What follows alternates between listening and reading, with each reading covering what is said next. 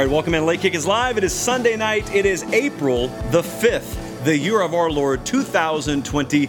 Beautiful day in Nashville and pretty much all around the Southeast today. I hope it was great for you wherever you are. We appreciate you watching us live, or if you're watching the replay, if you're listening to the podcast, we appreciate that. And by the way, if you are on the YouTube channel, go ahead and subscribe and click the bell for notifications so you know exactly when we go live. It doesn't hurt to click that thumbs up button on the video either. And the Late Kick podcast is available now wherever you get your podcast. If you want a quick link, just look in the show description. If you're watching YouTube, the link is there, or just search Late Kick with Josh Pate wherever you download your podcast. We also really love, and we got a lot of those 5-star reviews and comments this past week on that platform too. Tonight, we have got a lot to talk about. Yes, it is a jam-packed show, and no, we're not going to talk about viruses or anything political. We're just getting, no, it's a radical concept, but Colin and I were talking before the show, and we think it'll work.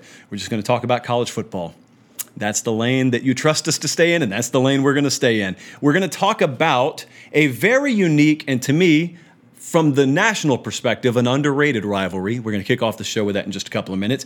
I had a lot of you watch our video about Clemson about a week and a half, maybe 2 weeks ago, when we were talking about what it would take for someone to close the gap on them in the Atlantic Coast Conference.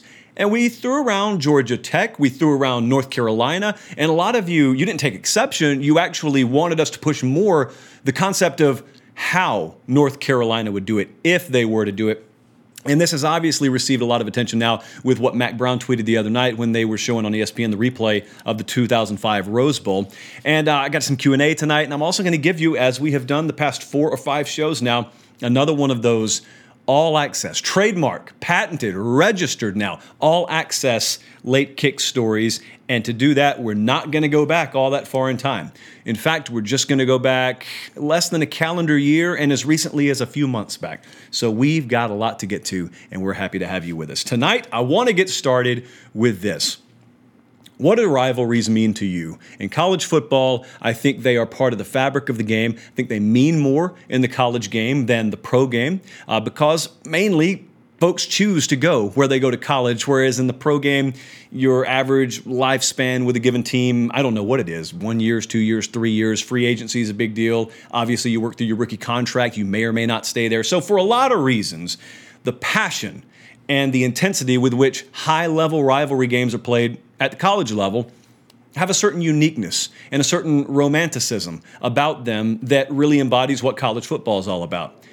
I wanted to explain briefly on this show how unique and, to me, very underrated the Georgia-Auburn rivalry is. It's called the Deep South's oldest rivalry, and it has a lot to do with you, maybe, even if you're not a fan of Georgia or Auburn. I'll explain to you how that applies in just a second.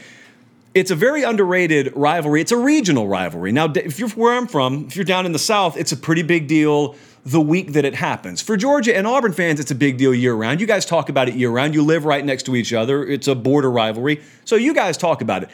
People in Wyoming, they don't really know a whole lot about Georgia-Auburn. People in Tempe, Arizona, they don't really talk about Georgia versus Auburn. They talk about Auburn versus Alabama. Maybe they even talk about Georgia versus Florida, which brings me to my next point. Here's part one of the unique aspect of this rivalry. Neither of these teams would call the other their arch rival. Of course, for Auburn, you've got Alabama. Of course, for Georgia, you've got Florida. And yet, here's where it gets complicated. Now, I want you to follow me here. This is not going to make sense to some of you, especially and even up to and including some Auburn fans. This may not make sense to you. There is a big difference. Here's what I want you to understand. There's a big difference in Auburn fans who live in West Alabama, for example, Livingston, Alabama, let's say, versus Auburn fans who live in West Georgia.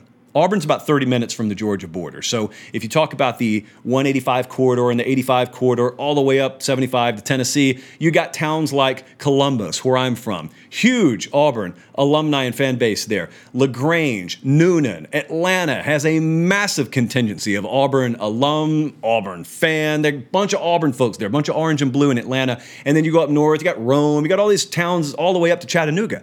So there are a lot of Auburn folks who live in Georgia. They are not going to try and convince you that Georgia is a bigger rival for them than Alabama. But here's what a lot of them will tell you. And this is not something that gets broadcast nationally. And I think this is something that doesn't even make a lot of sense to some of their own brethren who live in the Yellowhammer state of Alabama. There are a lot of Auburn folks who hate Georgia more than they hate Alabama. There are a lot of Auburn folks, most recently 2 and 3 years ago when Alabama and Georgia played each other, once for an SEC championship, once for a national championship, they'll go like this. They'll take a wooden spoon and they'll put it between their teeth and they'll say, yeah, I pull for Alabama. Believe it or not, I wanted Saban to beat Kirby Smart. Now, what sense does that make? Why in the world would you be pulling for your arch rival? Well, here's what some Auburn fans will tell you. Some Auburn folks will tell you, I despise at a cellular level the University of Alabama, everything they stand for, everything they represent, and I despise at a cellular, molecular level Nick Saban. But here's the bottom line. That guy's great. And Alabama is on an unprecedented run right now. And it's not that we like it, but we have come to terms with it. So that is what it is. And so you go back a couple of years, and I tell you, and I'm dead serious because I got a ton of Auburn buddies who will validate this claim, most of whom live either close to or in the state of Georgia, that there were a bunch of Auburn folks pulling for Alabama when they played Georgia. And here was their reasoning. Number one, they have to live around Georgia folks. And I'll give you more on what the rub there, aside from the obvious, is in a second. But the second thing that they said from just a practical standpoint is, well, these two teams are matching up. What does more damage to us if we're Auburn? What does more damage here? Here's what I kept hearing. It made sense the more I thought about it. They said another national championship for Nick Saban in Alabama would mean what to us? In the grand scheme of things, we would hate it. You know, it wouldn't be a fun thing for us to watch, but it wouldn't really have a whole lot of impact on Auburn if Nick Saban has 5 championships at Alabama versus 4 championships at Alabama. But what happens if Kirby Smart at Georgia wins their first national championship in darn near 4 decades? What does that do to us? Potentially a lot. Auburn heavily recruits the state of Georgia, but here's what they'd be comfortable with. They'd be comfortable, not happy, but comfortable with Bama winning one more. What they can't have is the University of Georgia as a program bypassing them. Now, you may think, and even I may think, that Georgia has bypassed Auburn as a program. They don't think that. And if they do believe Georgia's bypassed them, it's still very competitive. Unlike Alabama, Alabama's on a decade-plus long run right now, the likes of which the sport may never see again. Hadn't seen it in a long time. Georgia, certainly they've been close, but they haven't won a national championship. Georgia's won an SEC championship, but even the same year they won that, Auburn folks will tell you, hey, we smoked them in our own building. Now, Georgia folks will come right back at you and say, what have we won? I think, Colin's like 12 of the last 15 or 11 of the last 15. Georgia has had the upper hand in this rivalry, but Auburn folks don't look at Georgia as superior to them. They may look at what Alabama's doing right now and even have to admit that's superior. They don't look at Georgia the same way. So they wouldn't be comfortable with that. That is, in short, relatively speaking, the explainer as to why maybe a lot of these Auburn folks, depending on where they're situated, would pull for Alabama even over Georgia. Georgia fans, it's a very interesting dynamic in the state of Georgia, where I live. There's a lot of passion, and when Kirby Smart took the job, we talked about this on the last show, there were a lot of factors there where I thought criticism levied towards Mark Richt, and the comparison now between Smart and Richt doesn't make a lot of sense for a lot of reasons. If you missed that, watch the last show and I'll explain it to you. But there is very, very unique sort of set of circumstances in place in the state of Georgia and close to it, right around that Chattahoochee River border, where unless you're on the ground there, you don't really experience it. But if you've been around Auburn folks who live in the state of Georgia and live with Georgia fans, they'll tell you, a lot of them just flat out tell you they hate Georgia more than Alabama. But even the ones who will tell you, yeah, I mean, Bama's Bama, they're the big rival. But man, if those two play each other, I gotta admit to you, I pull for Alabama over Georgia. If they win one more, they win one more. I cannot live with Georgia winning one, because here's the fallback. Doesn't matter how many you've won in a rivalry. I mean, it does, but it doesn't matter nearly as much as when an Auburn fan can sit there and grin at you as you explain this to them, and then you look at them and you say, what are you grinning at? What are you grinning for? And then they reach in their back pocket, and you know what they pull out. They pull out a national championship from 2010. They pull out a Heisman, and they pull out a national championship from 2010. And they lay it on the table, and they lean back very arrogantly, and they say, where's yours? And then you do what Kirby's doing right now, surrender Cobra. You don't have one. And that's all that really is standing in that context between you two. And that's what an Auburn fan doesn't want to see you have anytime soon. So that's the explanation. It's a very, very unique rivalry. I'll be honest with you as we transition here. When Smart got to Georgia, I remember having some high school coaches tell me that this is going to impact Auburn in a very negative way. So I said, why? I mean, there were some obvious reasons maybe, but I said, why? They said, think about the landscape in the SEC right now, recruiting landscape. Okay, Alabama's rolling, so Auburn is certainly not going to dominate in-state with the kids that Alabama wants. They're probably not going to dominate there. They need to recruit the state of Georgia heavily, and if a dynamite recruiter comes into Georgia and locks down the state, this is something that people have predicted to happen for 40 years, and no one's ever done it. No one locks the state of Georgia down for, again, many reasons, many of which we have discussed in the last month. But there was this fear that all of a sudden Auburn would sort of be out on an island and they wouldn't have, from the time they used to be real big in South Florida, but a lot of their staff moved on and they're not quite as strong there anymore. They used to dip their toe heavily into Louisiana and East Texas, but hey, LSU's rolling right now there, so can we go there and depend on that to deliver us a perennial top 10 class? There was this thinking that Smart coming to Georgia was going to slam the door on a lot of kids that Auburn used to get out of that 185 and 85 corridor. Again, Columbus, LaGrange, Noonan, Atlanta. And I won't say that heads up, Auburn has dominated Georgia, but they've held their own in recruiting. They've done good enough there, and they've done good enough just overall recruiting all of those areas that I just talked about to the point where they're putting together some of their best recruiting classes right now. I mean, Gus Malzahn, a lot of folks talk about how much he's underachieved, and I couldn't disagree more. And maybe we'll talk about this coming week. I don't know if we have time. Yes, I do. We will have time. I don't think he's underachieved at all.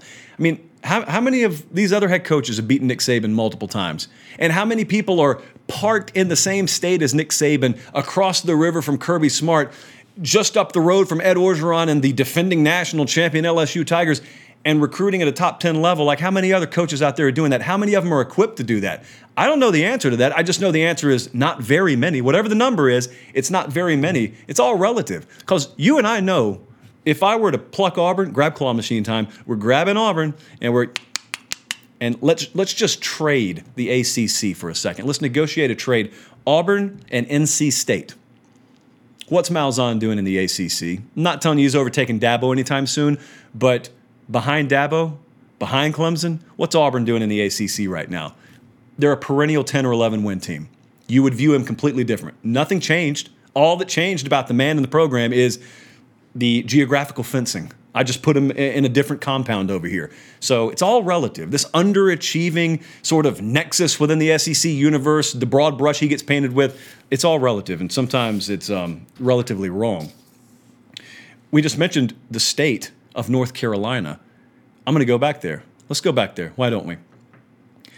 If you were watching our show Thursday, and a lot of you were, we had a lot of traffic on the Thursday show, it means that you weren't watching ESPN, at least while we were live, so you may not have known that they were showing a replay of the 2005 Rose Bowl. It was a national championship game. It was Texas versus USC, one of the greatest college football games of all time, with the greatest play-by-play guy, in my humble opinion, of all time, Keith Jackson, on the call. And there are a lot of memories from that night. And there's not a lot to do for a lot of folks in the college football world right now. Therefore, Mac Brown, included in that world, was live tweeting, watching the game, just like pretty much everyone else, including myself was once I went home the other night. And so you get to the end of the game, and Mac Brown, on his 1100th tweet of the night, shoots out the following. Quote, "We did it. We were national champions. We did it at Texas, and we can do it at Carolina. We were a top 5 program here before, and we're headed there now. It's going to happen." A lot of you laugh at the notion, of course, that North Carolina could be elite in college football. A lot of you would laugh at the notion that North Carolina would ever find themselves as a perennial top 5 contender, knocking on the door of college football playoff status. A lot of you laugh at that. A lot of you would go as far as to say it's impossible. I don't care if you laugh about it. I would take exception if you said it's impossible. There's a big difference. There's a big gap between something that's impossible and something that just hasn't been done yet. Nothing's been done until someone does it. And so, I would imagine the same folks that are laughing at this notion probably laughed a decade and a half ago at the concept of Baylor being elite in college football. Well, what happened? They got the right guy in there. And Wright ended up not being necessarily the term that many would use modern day to describe Art Briles, but for a time, Baylor was rolling. And their downfall had, to be honest, very little to do with the football acumen of the coaching staff there, and very little to do with the recruiting job they did, the developing they did. There were some other aspects of that program that were a little shoddy in nature, and so you see the downfall of Baylor. They get Matt Rule in there, so they hit a home run again with a hire so good that they couldn't keep NFL teams from coming and poaching their head coach away. Now, I don't think any NFL teams are coming after Mack Brown anytime soon. What I do think is Mack Brown's got some stuff figured out at North Carolina, and he's right. They did it there before. They had Carolina with, I think there were consecutive double-digit win seasons there. At one point, they were recruiting good. I'll be honest with you, when Butch Davis took the job, I was pretty excited when they hired Davis. Phenomenal recruiter. In the end, every aspect of the program didn't get quite to the tier level that it needed to be at in order for them to take the next step, blah, blah, blah. Well, so Mack Brown's in there now, and he's saying, hey, what we did at Texas, it's going to happen. We've already done it here, and it's going to happen again. Can this happen? My short answer is yes, it can happen. I don't think it's any crazier than what Baylor was able to do. I don't think it's crazy at all, and I think maybe the inverse of the argument that some people make right now of how the sport has never been more closed off and there's only room for 2 or 3 at the big boy table. That's not true. It's not true because 7 or 8 years ago, Clemson wasn't there. And in fact, I could make the argument North Carolina is on the precipice. That's a long way to go. So please understand, I'm going to talk really slow here. So even those of you who watch the or listen to the podcast in like warp speed, even you guys are going to understand what I'm about to say.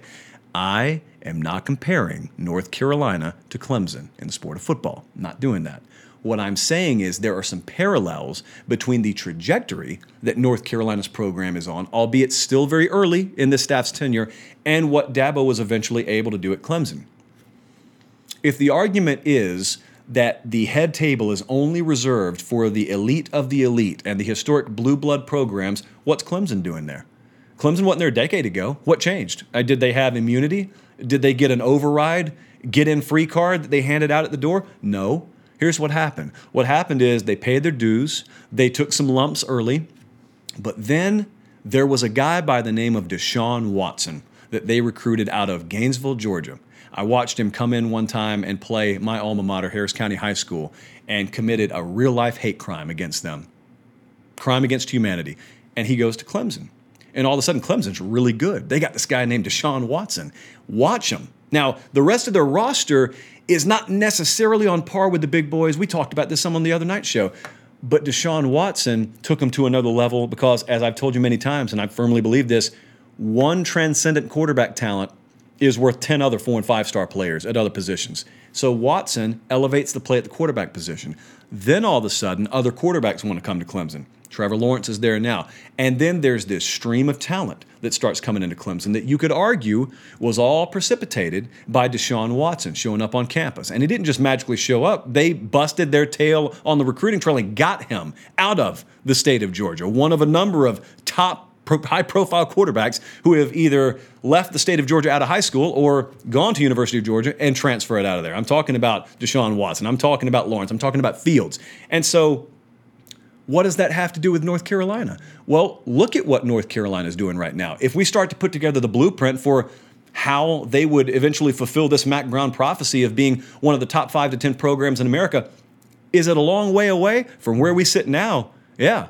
It's kind of like that scene in Angels in the Outfield. Dad, what's it going to take for us to be a family again? From where I'm sitting, the Angels winning the pennant. Well, the Angels won the pennant that year. George Knox did a great managerial job, and the Angels, they won the pennant. I don't think any little kid's going to even have to step on the field in Chapel Hill and wave his arms in an angelic fashion for this to happen. They have quarterback figured out. That's first and foremost. They got the coaching staff in place, and they've got quarterback figured out. Sam Howell, one of the biggest gets in an otherwise lost recruiting class to maybe national pundits. They finished 30th a couple of years ago on the recruiting trail, and they only had like a few weeks to put together the class, but they were able to get Sam Howell. That guy is now a dark horse Heisman contender on a lot of people's radars, including mine. And not only do they have Howell, who is a true sophomore, with already a year starting experience under his belt, they got Drake May, that they flipped from Alabama. So there is no certainty ever in recruiting, but you'll notice now they got this kid for at least 2 more years, and then they got Drake May coming in, just like Clemson was able to do. They lock up the quarterback position. Now, is Sam Howell Deshaun Watson? No, he's not at this point, but he could be great in his own right. Do we know that Drake May is going to be Trevor Lawrence? Of course we don't. Could be great in his own right. And if they have that position squared away for the next 5 to 7 years, then all of a sudden you look elsewhere and you look at the general trajectory of their overall recruiting. Finished 30th a couple of years ago. I think they finished 19th the year after that. And here, lo and behold, albeit in April, we look ahead to 2021, and they have actually moved up since last week. They're the number 3 class in the country now. They've got to build more depth. They've got to have more talented depth. And I'm not talking about just frontline guys, but to compete at the high levels of the sport like Mac Brown's talking about, you got to have that championship caliber depth. Your 2s have to be able to go 8-4 in ACC play. The Clemson's could probably do better than that right now. And also, I think you got to take another approach from Badabo Swinney's book, and don't worry about the conference you're in. I was on the Carolina message board earlier today and had some really good back and forth with you guys, and someone was talking about how I haven't been necessarily kind to the ACC, but yet they couldn't really take umbrage with it because pretty much criticism of the ACC right now is valid in a lot of ways. If you're pumping the ACC in football right now, you're probably lying on football right now. Not a lot of good to say.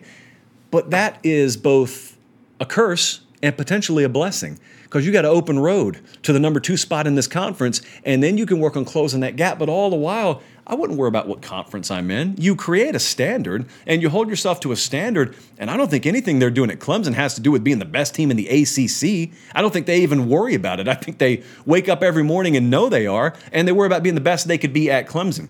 Well, that's a model that should be duplicated everywhere. That has really nothing to do with Clemson. That's just a model for success. And a lot of people sold their stock on Mac Brown. When he left Texas, a lot of people sold their stock on him. And when Carolina hired him, I'm not going to be the first to say that I was punching out articles and getting ready to do all kind of podcasts and leading this show with the fact that North Carolina hired Mac Brown. But you see, as I said earlier on the board there with the Carolina fans, a lot of folks laughing at Carolina hiring Mac Brown doesn't mean anything to me, because a lot of those folks who are chuckling at this are the same folks who were chuckling and maybe even outright slapping their knee and laughing at the concept of, I don't know, LSU taking a flyer on some guy named Ed Orgeron. These people are wrong all the time. I don't care what they're laughing at. What I do care about is Mac Brown and his program are showing a whole lot more life than some programs led by guys who have been around a lot longer than he has in Chapel Hill. That's what I'd be excited about. That's what I am excited about with Carolina. Moving right along, you guys have thoroughly enjoyed the stories that we've been telling, almost as much as I've enjoyed telling them to you. We've been doing something called, it's a really creative name, All Access Stories. We had a focus group, paid them a lot of money, and that's the idea. That's the name that they spit out to us, All Access Stories. So I'm going to tell you one tonight. This is not that long ago, actually. I had some other ones from earlier, but it's a long off season, so we've got time to tell all the stories that we want to. Hey, I'll tell you this as well. You know, at 24/7 Sports, we got a vast network of team insiders. We got accounts and websites. Just talked about Carolina, from Alabama to Tennessee to Ohio State. Got a lot of guys that are on the ground, a lot of girls who are on the ground doing a great job covering teams. The sourcing that these folks have is second to none. I can tell you from personal experience, the sourcing within the insiders, within this network, I don't just say it because they're signing my paychecks right now, is second to none. I said that long before I came to work here. Point being, with that sourcing and with that connectivity also comes a lot of really, really good stories. So I'm not so sure that we get into July, get into June, get into, the time of year where we can be a little bit looser with the formatting here. I'm not so sure that I'm not going to call some of those guys up and say, hey, you want to grant anonymity to whoever you're talking about? Do you want me to modulate your voice? Do you want me to pixelate your face? I don't care.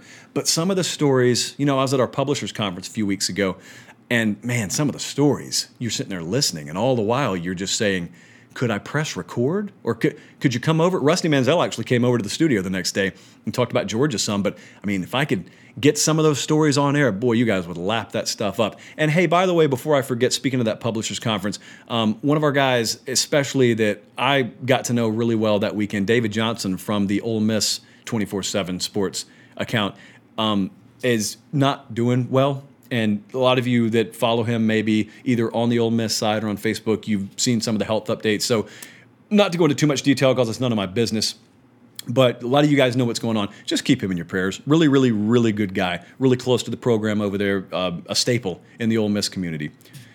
So I was talking about stories, and I said, you know what, tonight I'm going to pull one out of the bag that's not all that old. So I'm going to admit something to you right off the top that a lot of folks don't admit, but really most people fit this description. We have bias in a lot of cases. And I had bias last year. I was pulling for LSU. Don't care who knows it. In fact, I broadcast it very early on in the spring, actually. Now, let me tell you, I've loved LSU for a long time. The administration there, the sports information department folks, they're always great. They've always been phenomenal to us. They respond right away. I mean, Kent Lowe's worked in their athletic department forever. One of the first times I ever covered an LSU game in Baton Rouge, I went down there without my parking pass, which was 100% on me. And I let Kent know and probably got an email back from him 2 minutes later. He just sent me to his house. He's never met me before. He just sent me to his house. He said, go to this address, walk around to the back, and on the back porch, there'll be a parking pass waiting for you. I could have been anyone. I watched Road to Perdition last night. I could have been one of those guys. You never know who I could have been. But they're very, very nice. And so here's some backstory. Spring and summer of 2019, leading up to this last football season, I was high on LSU. I mean, really, really high on them. I thought that everything that you were hearing about this offensive transition and the shift in philosophy, I bought it. I had a little cheat sheet of knowledge of information from some people close to that program who had previously been skeptics of the talk every offseason about changing the offense. The same ones who used to tell me, don't buy this garbage, were bathing in the Kool-Aid. And they were telling me, it's real this time. It's real. And so I made no bones about the fact that if it's real, I know the talent they have. I think they got a really good quarterback in Joe Burrow. Just the quarterback and the talent had been underutilized and improperly leveraged. So, I mean, if we're going to do that, then what stands between them and competing with Alabama? So I vocalized that really early on. A lot of people down there heard it. And whereas I was in Columbus, Georgia, and our following was mainly Auburn, Alabama, and Georgia folks, the LSU fan base just ate up all our content. They were our biggest viewership base of any program. And I'd never lived in Louisiana. I've not covered sports within a 600-mile radius of Baton Rouge. And yet they were really, really loyal to us. And so I developed a connection with LSU last year, the likes of which I probably hadn't had before last season. So the LSU fans just flooded the channel. We get to Hoover for SEC Media Days. All their media guys are talking to me about how, you know, there's been some buzz down there about your channel. I know it's brand new. We were doing Late Kick independently this time last year. I wasn't even with 24/7 yet. And yet we had generated so much traction down there that we get to Hoover for SEC Media Days, and some of their folks had taken notice. And then we go into fall camp, and the videos are just out of this world. The traffic's phenomenal. And then we go down to Baton Rouge early in the season for LSU versus Auburn. This is point one of the 3 points that I want to make that I don't think I've talked about publicly a whole lot as to why I had such bias towards, well, in favor of, I guess, LSU last year. We go down there, and keep in mind, I've only been doing the show a few months, and we are in that venue, we're walking around pregame. We probably had conservatively 24 people, very conservative number there, probably 24 fans introduce themselves, talk about how much they love the show. And I'd done news for a long time. You don't ever get recognized. Maybe at high school football games, you're not getting recognized at college football games. And all of a sudden, down in Louisiana, 600 miles from where I broadcast the show, you got folks recognizing you, which was pretty surreal to me, especially for the show to be as new as it was. So that was early in the year. And then, of course, we talked about this game the other night. LSU goes on to beat Auburn. Close game, but LSU goes on to beat Auburn in Tuscaloosa a few weeks later. This one was wild. So it was a morning where we had to get there very early. President's in town, Secret Service. We need to be in several hours before kickoff. And so it's LSU versus Alabama Day. It's my circle game every year on the SEC calendar. And so I'm in town already, and I had to go run an errand over at a FedEx office. A couple of folks in the chat may know why. But I'm on my way back. We're Ubering back from the FedEx office there on McFarland Boulevard. Hey, Emily. On McFarland Boulevard. We're headed back to Bryant-Denny Stadium, and my phone just starts blowing up, which is not all that atypical on a game day. And I look, and it's all these folks asking, have you seen this? Have you seen this? Have you seen this? A bunch of Twitter links. And so I click on the Twitter link. And LSU's video department, they did as good, if not a better job than the football team did last year. They owned the space. Like, their digital footprint exploded last year because their video department was putting out such great next-level content, and their game day hype videos. You guys know I'm not a big hype video guy. I was for this one, though, because what they did was they took a mashup of people in the national media sphere talking about how big LSU versus Alabama was. And there were guys from ESPN on there. There were guys from CBS Sports on there. There would be guys from all the national outfits. And right there, parked in the middle of that montage of otherwise national media outfits, were clips from our little independent show being broadcast out of a news studio down in Columbus, Georgia.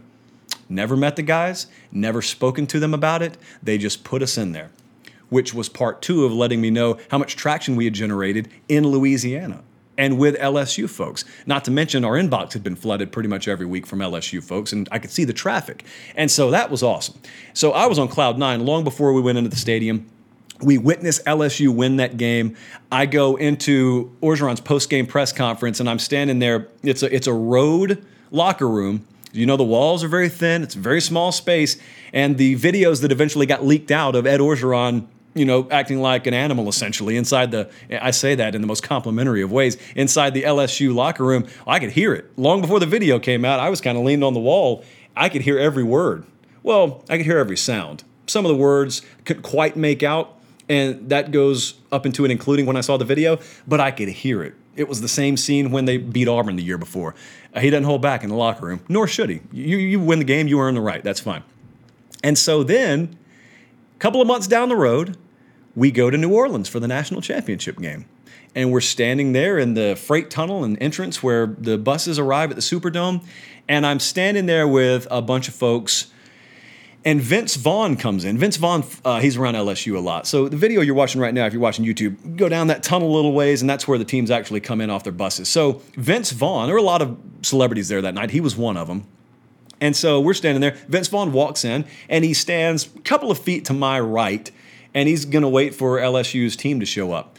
And so a lot of folks obviously recognize Vince Vaughn, and they're asking for pictures and autographs and everything. And so I'm not paying attention. In my peripheral left, someone walks up, and I hear, "Oh, man, bro, can I get a picture with you? Can I get a picture with you?" And so I figure, oh, another Vince Vaughn fan here. I mean, I was having to hold back from asking to take a picture myself, but to this day, I've never asked a grown man for an autograph or a picture, so that streak is still alive.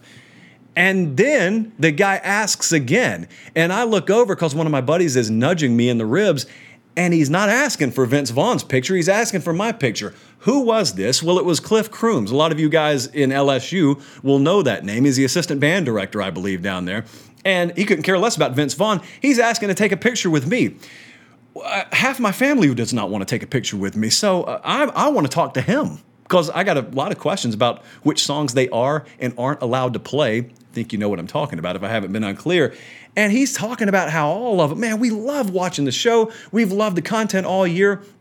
And I am, again, pre-game, before kickoff if it has even happened. We're 2 hours away from kickoff, already on cloud nine. Second LSU game, really the third LSU game in that season where my day was made before the game even started. So if you want to know why I tend to show a little favoritism towards LSU, and if you want to know why you sense a little purple and gold bias, I'm not hiding it from you. It's there. LSU was really good for us. They were really good to us last year. And so I'm in no hurry to see them fall off any cliff. But those are just three stories. I don't think I've told any of them really on air here or at our previous stop. I just wanted to share those tonight because it was a really, really special year. It was a special year for LSU last year, but covering them, it was really special for totally different reasons for us. And that was, man, what a ride that was. That was an incredible night in New Orleans, and it was an incredible season for LSU. All right, I told you that I was going to do some Q&A to close the show, and I'm going to do Q&A. Now, there was a lot of debate, really in my own head, in the control room here with Colin before the show went on the air, because as I tell you many times, I'm from Central Georgia. So I think a person by the name of Jean-Simon Carrier has asked us a question, but I'm telling you, where I'm from, this name is pronounced Jean-Simon Carrier. So JSC asks, do you see any SEC coaches out there that are great recruiters, but not great X's and O guys? I am not going to question the concept that, relatively speaking, there are probably some head coaches in this conference that recruit well that may not be quite on par with some of their peers when it comes to either in-game strategery or concept or philosophy or outright play calling and play design. Here's what I'm going to tell you. Maybe a lot of you are on a higher level intellectually than me. That's not out of the realm of possibility. I'm not qualified to differentiate that watching either standing on a sideline or watching on a TV on Saturday. Because here's what I'm pretty confident in. Now, I'm not saying that this person is suggesting this. A lot of people say this about Kirby Smart. A lot of people say Kirby Smart's a great recruiter, X's and O's, he's average. How do you know? And here's my question. If I were to convince Kirby, let's get a charity event together wherein you sit down face-to-face with any fan who questions your X's and O acumen, and you guys just do a little chalk talk session. That guy in 10 seconds would make your head spin. That guy would make your head spin. Talking about actual football, actual defensive calls and checks, and the difference between all the concepts that they implement, he would make your head spin. I ask this, could you tell the difference on TV between a poorly executed play and a poorly called play? The question play calling crowd, they're on social media in abundance every Saturday after a game ends. Folks talking about play calling. I'm not here to tell you that coaches never make bad play calls. I'm telling you, I would bet a lot of money if you're some of the folks that I listen to and sit there in silence, you have no clue what goes into a play call in a football game. You have no clue. I don't either. I don't. I'm telling you, I don't. A lot of you can't cross that bridge. And so instead of saying, hey, we got players poorly executing plays, we got coaches calling bad plays, what was the play call? For the questions play calling crowd, what was the play call? What should it have been? What was it? Do you have any idea how many checks there are? Do you have any idea how many tiers there are to a play call? Do you understand? Just from a blocking alone, offensively, a blocking standpoint, do you understand what it takes to design a play and how many different parts have to move in unison for a play to be executed correctly, even if it's perfectly drawn up? You can spot the difference between a right guard who doesn't pull at the right angle versus a coach who called the wrong play. You can do that. I can't do that. Soapbox over. Jordan-Hare Stadium was not in your top 5 in your discussion of favorite SEC stadiums the other night. Why is that? Yeah, this is Braden Boutwell. He has actually asked a lot of good questions. I'm going to hit another one from him in a second. I didn't mention Jordan-Hare. I mentioned them. I didn't put them in the top 5. I didn't put Neyland in the top 5, and I didn't put the Swamp in the top 5. And we were talking, for those of you who missed the show, about my favorite SEC stadiums to cover games in. That's the optimum word, cover. I wasn't talking about game day atmosphere because, see, I put Williams-Brice Stadium as my number 5. I've covered games at all these stadiums, but I was talking about the experience I have. If I were sitting in the stands, like I was at the Auburn at Florida game last year, that was as electric an atmosphere as I experienced all year last year. So if we're talking game day atmosphere and game day atmosphere alone, in-stadium atmosphere, no, I'm not keeping Jordan-Hare Stadium out of my top 5. I'm not keeping Florida out of my top 5. And when Tennessee's good, I'm not keeping Neyland out of my top 5. There were other factors in play. So I'm not alone here. If you talk to some of the folks who have covered games at Auburn, there are some upgrades they would like to see be made. But I love the folks at Auburn, so it's not their job. It's not like it's their 8-figure check to write, nor is it mine. So my top 5 was my top 5. Braden also asked, now make sense of this one for me. We're going Kirby again. Does Kirby Smart have to make the college football playoff in 2020? No. Nope. Is there anyone out there who's saying yes? And if there is someone out there who's saying, yeah, Kirby Smart has to make the college football playoff in 2020, what if he doesn't? You firing him? What if are you even heavily criticizing? What if he doesn't make the playoff in 2020? I'm still trying to figure that one out. Moving on. College Football Media, who is very active on our channel, asks, can you comment on what Mark Mangino was able to accomplish at Kansas? What does it mean possibly for Les Miles? Colin and I were actually talking about this, ironically enough, before the show. The 2007 season, I believe it was, where you had, West Virginia and Missouri almost played for a national championship, just to give you an idea of what kind of season that was. I think South Florida, Jim Leavitt had South Florida ranked. Kansas under Mark Mangino, Todd Reesing was the quarterback there at the time. They were up in the top 10, up in the top 5, I believe, at one point, which shows you, of course, it could be done there. Factors have changed. The dynamics of the sport have changed. I believe that Kansas is just as capable of getting to an 8 or 9 win level as Iowa State has accomplished it. Why couldn't Kansas accomplish it? Now, there are several reasons. They've been horrible in football for a long, long time. But the question here is not, are they equipped now to do it? It's like, could Les Miles possibly accomplish something similar? Sure, he could.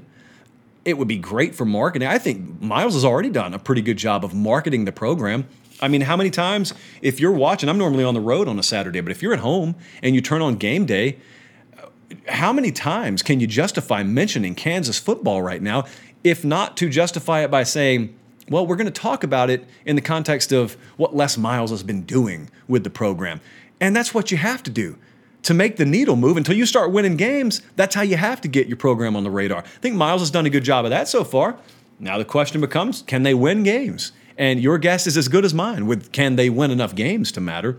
4G asks, FSU, they're going to have success in 2020. Success for Florida State this year would be a top 7 recruiting class. They landed 2 quarterbacks this last cycle.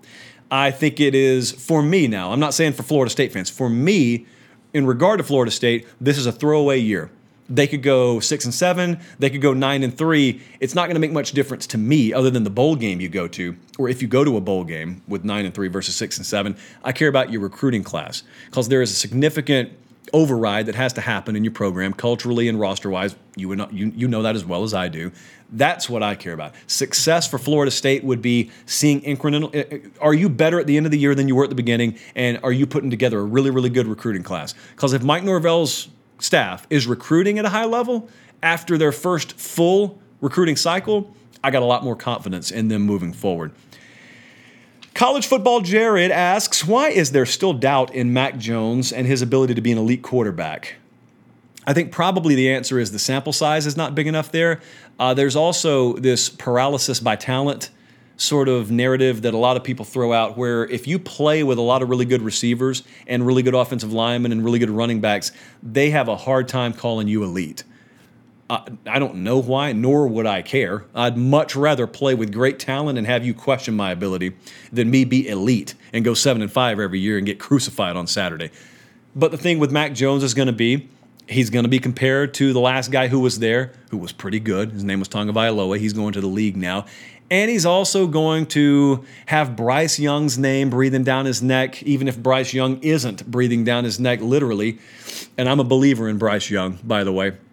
But I just think there's a third compartment of people here too who just want to see Alabama lose. And so it's not so much that if their money was on the line, they would predict Mac Jones to fail. But as long as they're just running their mouth with no financial consequence and nothing's on the line for them, they're happy to say he's going to fail because they hope he fails. That's the same way it works in the NFL with the Patriots all the time. A lot of folks hate him, so they predict him to lose. But if I were to tell them, how much money you got in your wallet? All of a sudden, they become a lot more sheepish and hesitant. Just like I think if there were some paychecks on the line, a lot more people would probably back away from that. Mac Jones is a 9-3 kind of quarterback. I think Mac Jones is a really good quarterback. I'll give you a comparison someone on the Alabama staff gave me. They think he's better than A.J. McCarron. They don't think he's better than Tua Tagovailoa. They think he's a better talent and a better quarterback than A.J. McCarron, who until Tagovailoa arrived, you could argue, had been the best quarterback in the Nick Saban era. You could argue that. So, if you're giving me that with all the talent they have and the offensive skill, I would be probably pretty comfortable going to battle with him on Saturday. That's just me. We got a lot of people in the chat right now, a lot of people watching live. If you haven't, please click that thumbs up button for us. Give us a quick like We're going to be back here Thursday for another live edition, and we will have probably another chance for Q&A, because I got in the chat earlier tonight, right before we went on air, and tossed some chum in the water and said, hey, Q&A, got a few more slots left, and a lot of you jumped on that. So we'll do some more Q&A, because to be honest with you, sometimes you guys come up with better questions than I come up with, and it's your show anyway, it's not my show, so why not let you drive it? Subscribe to the YouTube channel if you haven't already, and click the bell for notifications. That bell lets you know anytime we post something and anytime we go live, so you don't have to rely on your memory. A lot going on these days.